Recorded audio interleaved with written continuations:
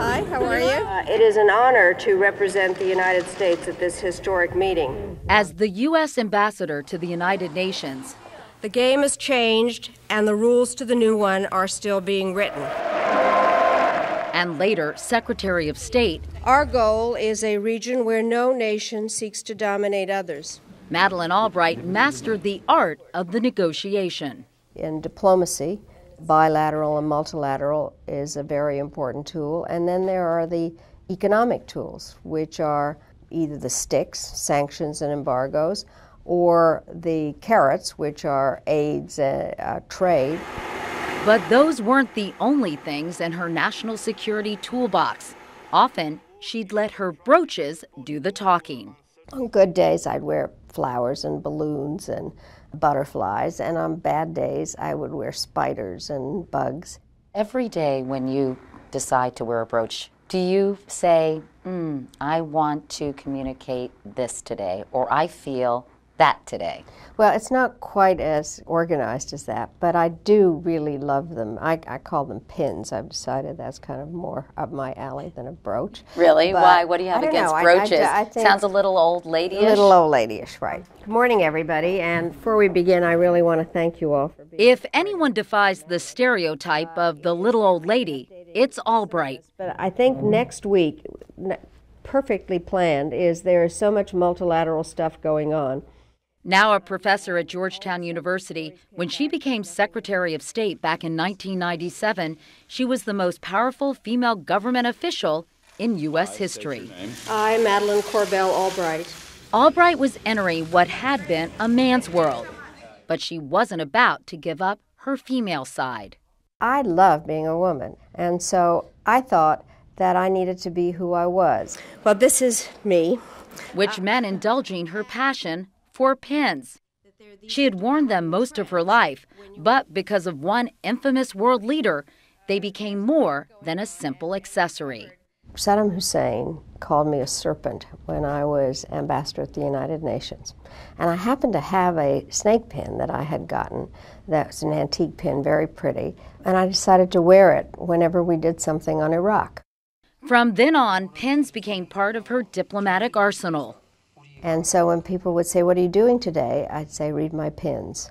And that's how it started. If you remember, first President Bush had just said, "Read my lips." No new taxes. No new taxes. You got it from him? I got it from him.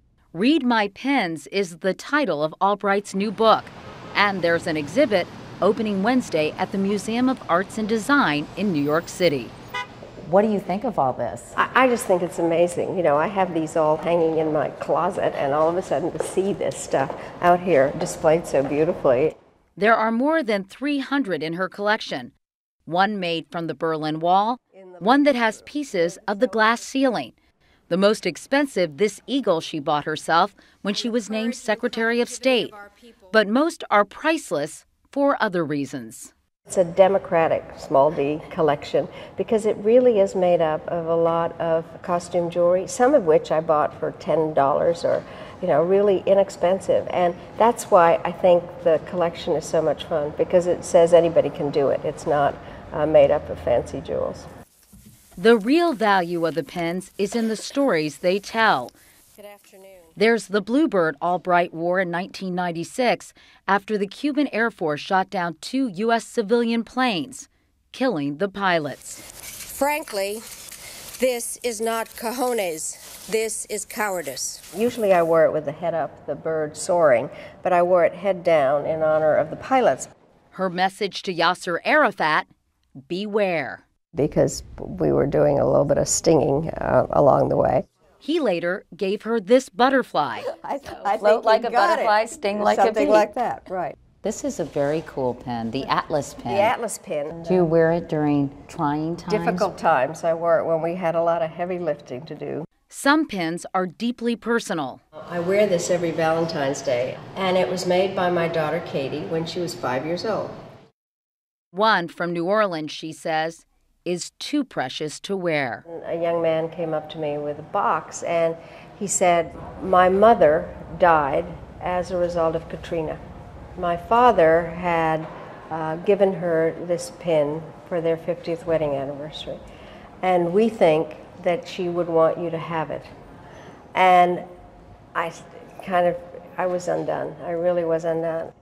Whatever stories they tell, the pins are pieces of history, touchstones of Madeleine Albright's remarkable life and her uncanny ability to connect. I fully believe that as complicated as the issues are, that ultimately it does come down to relationships. So the pins are just a great way of breaking the ice. You think this is fabulous, seriously? It's largely fabulous. I think you're also signaling through your pins that you've got a sense of humor, which is really invaluable in any situation. I agree. Really, sense of humor will save you every time. Beautiful. Perfect. And I think we got it on eBay.